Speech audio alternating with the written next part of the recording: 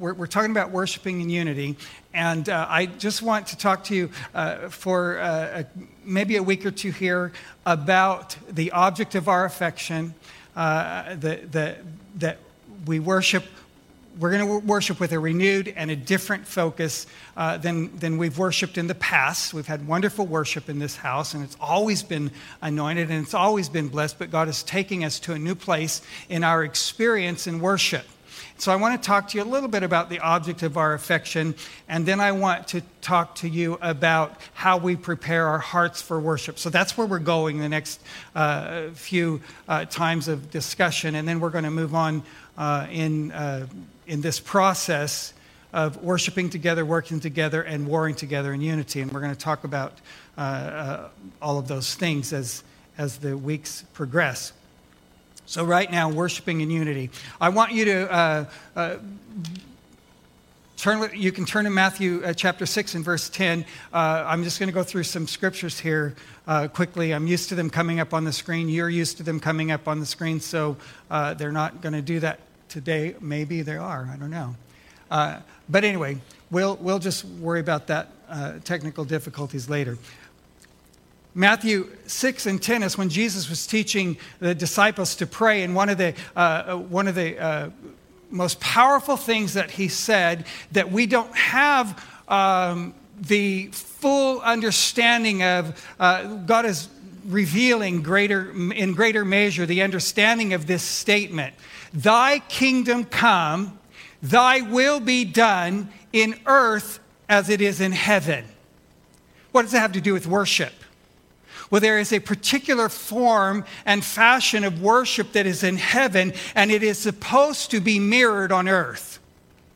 We're supposed to be worshiping here the way that worship takes place in the throne room around the throne of God.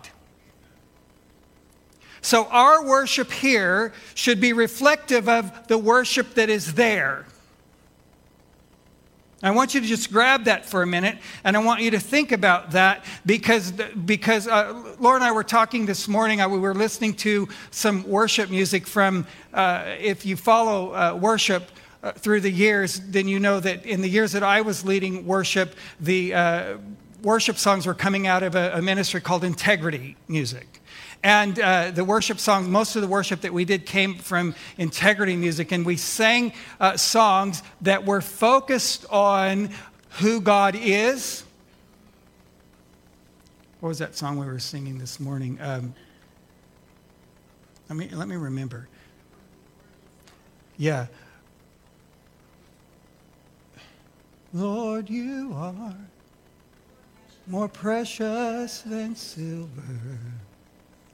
Lord, you are more costly than gold. Lord, you are more beautiful than diamonds. Nothing I desire compares with you. And then we sang this morning on the way to church, you are beautiful beyond description, too marvelous for words, too wonderful for comprehension, like nothing ever seen or heard. Who can grasp your infinite wisdom? Who can fathom the depths of your love? You are beautiful beyond description, majesty enthroned above. And then that song goes, I stand in awe of you. I stand in awe of you. Holy God, to whom all praise is due, I stand in awe of you. Now, I'm not going to condemn the progression that worship has taken through the years, but worship went from this in awe of him to, Lord, I need something from you. Now listen, I'm not condemning that. I think that's a work of the Spirit. That we get into his presence and we realize that in his presence is fullness of joy, and at his right hand there are pleasures evermore. That we realize that one of the things, I've told you this, I'm going to tell you again, one of the things that the Lord really corrected me for in recent days is, Anthony, you came into my presence and you worshiped me, but you left unchanged. It didn't grow you up.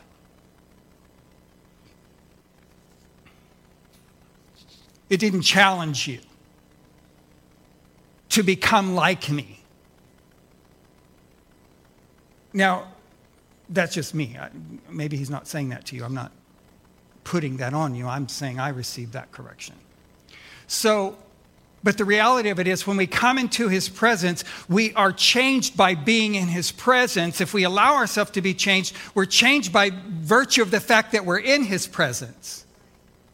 Just by virtue of the fact that you're in his presence, change should come. But we set our focus upon the change that we needed, and we begin to, and worship began to take this bend to where we were focusing on us and what we needed from him and what we desired from him. You're supposed to ask him for what you need. You're supposed to speak to him what you desire. So none of that is wrong. Please don't misunderstand me. You should desire deliverance and freedom and blessing and anointing from the Lord. But absence a worship that produces the attention on the object of our affection, none of that can happen. Unless our worship turns to the place that he is the object of our affection and we're able to come in and cast our care on him and not worry about our stuff, worry about worshiping him and glorifying him and bringing him the glory that is due his name, that unless our worship bends back to that, none of the deliverance comes and takes effect and takes permanent change in our lives. We just keep coming back and needing him again. We always need him. But here's what happened in that environment of worship when it's taken to an extreme instead of moving back into balance, into the kind of worship that it needs to be. We begin to worship the God who created us.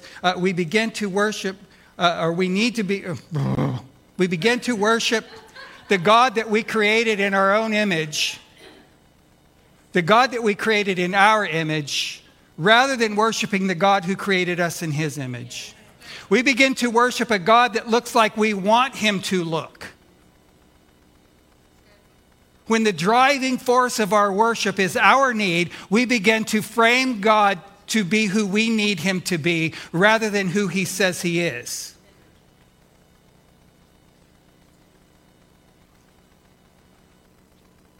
Finally said that right. We must worship the God who created us in his image rather than worshiping the God that we've framed in our image or in our understanding of who we need him to be so that we get what we want. Is that a maturing word? So I just want to challenge you that where God is taking us is back to the place that we worship in a unity that acknowledges the object of our affection, him, King of Kings and Lord of Lords, and that sees him for who he is right now.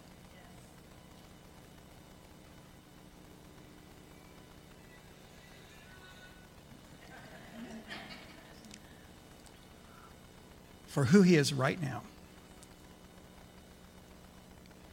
And I'm going to give you some reading to do in the scriptures for when we're together again next, before we're done today, because I want you to prepare your heart for the conversation that he's taking us to.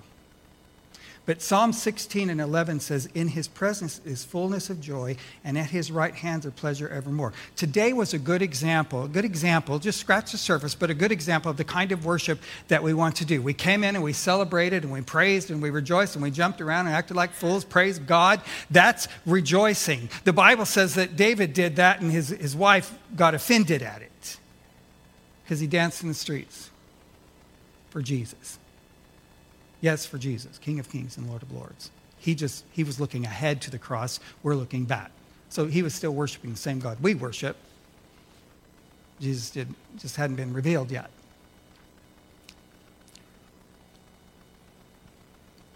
So we come in and we enter his courts with praise. That's appropriate. That's biblical pattern.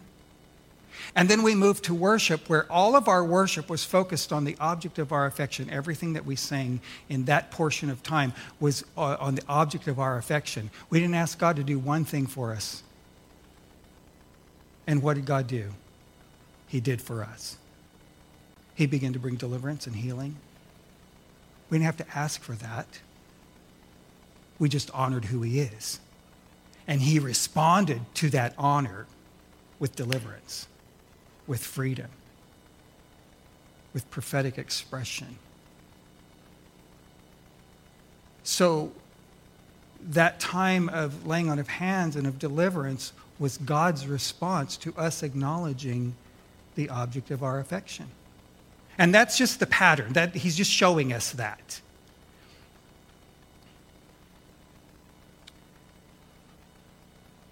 It's far less about the words you sing or say as it is about the object of worship. He is Lord. See, and the problem with the pattern of worship that we've had, that unless it matures, we get to come into his presence and enjoy the good feeling of his presence, but we still get to be Lord of our lives. Oh man, I'm preaching deep right here. The move that has happened in Christianity, in our culture, because we're a mile wide and an inch deep in terms of, oh, Jesus, help me. We're a mile wide and an inch deep in terms of our understanding of who God is. So we get to come in and we get to worship. He's so faithful. He loves you so much. You come in and you worship him. He's going to pour out his presence in your midst. And he does. And then we feel the Holy Ghost goosebumps or whatever that is, that great anointing. But if we leave and we're still Lord of our lives, all we've had is an emotional experience in the presence of the Lord. We've soothed our soul.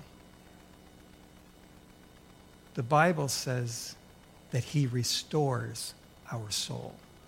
There's a difference. If you look in the Old Testament, when King Saul was demon-possessed and oppressed of the devil, and God had withdrawn his spirit from him, and he was trying to kill David, and the enemy was through him trying to destroy the future of the throne.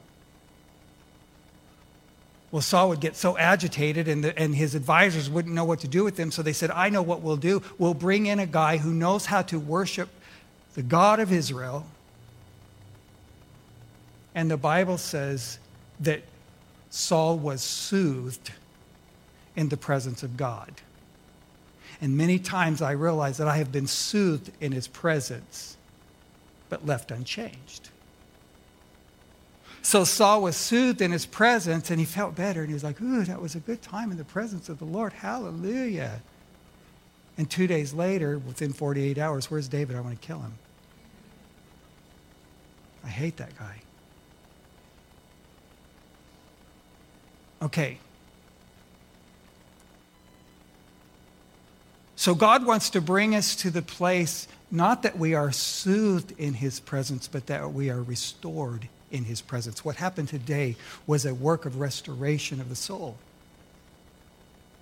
in the presence of God. I love that he gives us an example in our experience. The other thing is the reason that we want to begin to focus in a fresh way on the object of our affection, and the reason we're going to talk about who he is right now, It is so important that you understand that the Jesus who became flesh and dwelt among us, who came in the likeness of men, he who knew no sin, became sin so that we might become the righteousness of God in Christ Jesus, that he ain't that guy. That's terrible English. Leroy, I know you're watching. That's terrible English. He's not described as that meek and lowly. He's still all of those attributes and those characteristics. He's kind, he's loving, he's gentle, he's all of those things. His yoke is still easy, his burden is still light. All those things are true of him. But boy, if you look in the Word and you see who he is our conquering king. And he's fighting our battles. He's our conquering king. So we've got to see him as he is. Because the reality of it is, I told you last week or week before, the scripture says, as he is, so are we in the world. If you don't see him as he is, you can't be him in the earth. You have to see him to be like him. 1 John 3:2. You need to memorize this passage. And I don't know why we only read this at funerals. Because it's not a funeral scripture, essentially. Now, listen, now we are the sons of God. Everybody say what now means. Now. Not in the sweet by and by, now. We are sons of God. We do not know what we shall be when he's finished with us. We do not know what we shall be, but we do know this. When he appears, when we see him, we will be like him because we will see him as he is. It is important that in worship you see him as he is. Not as you want him to be. Not as you want. It's so interesting to me that sometimes I want the Lord to just come put his arms around me and love on me, and he wants to swat me a good one. Because I want him to be what I want him to be instead of me being what he knows he needs to be to me, for me to actually be changed into his image. He's going to change us into his image. And he's not going to wait till we're dead to do it.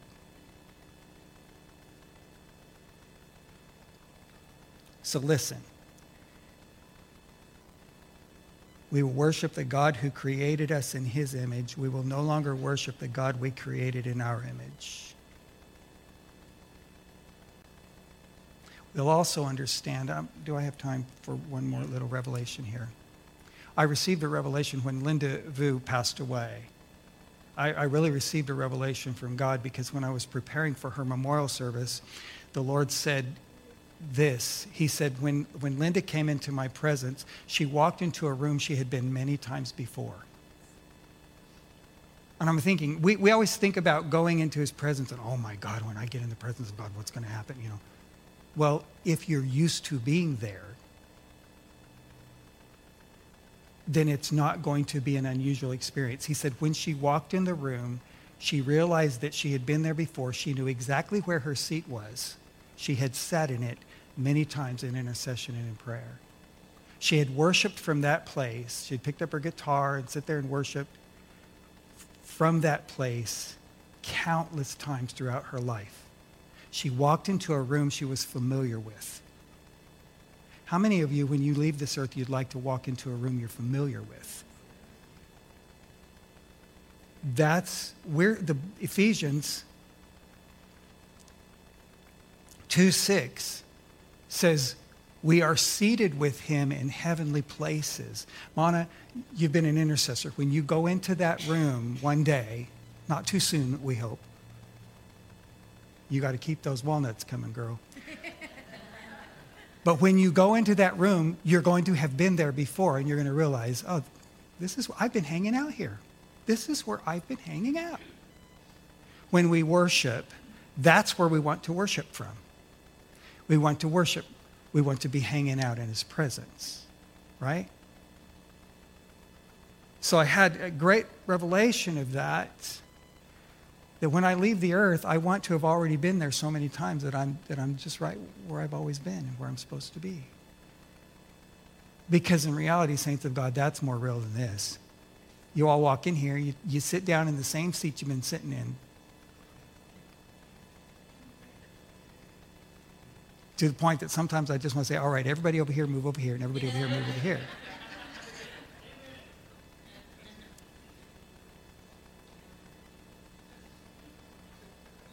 because we're creatures of habit.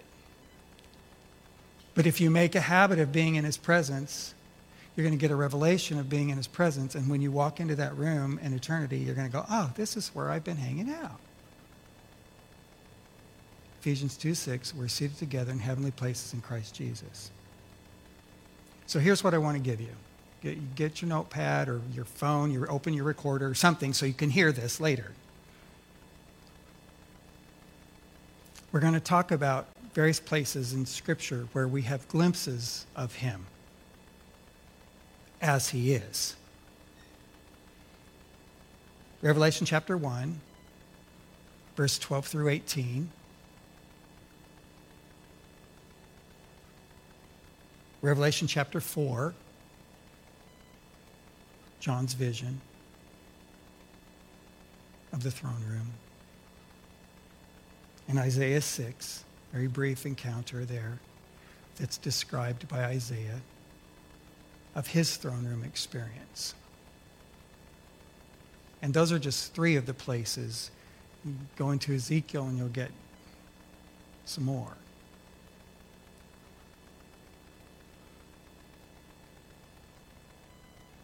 I want to challenge you that you decide today that you're going to let your worship experience become far more about who he is than anything you think you need. You have got to learn. And when we talk about how to prepare for his presence, we'll talk about some of this. You have got to learn, I have got to learn to cast my care on him. I was standing here today as we worshiped the Lord, and we were coming into that portion of time, Rachel, where we were singing to the Lord and acknowledging who he is. And my mind was running through an appointment that I have coming up. And what I would like to discuss with this person that we have an appointment with. Making sure I don't forget to talk about something or mention something we need to, questions we need to ask or whatever. And all of a sudden I said, wait a minute, this is an inappropriate time for this discussion in my mind. Soul, shut up. I'm acknowledging who he is. And I just begin to whisper, Lord, I see you. Lord, I see you. I see your face. I see your glory. I see you. And I acknowledge you. And all of a sudden, all of those thoughts that were plaguing my mind with something I'd like to accomplish later today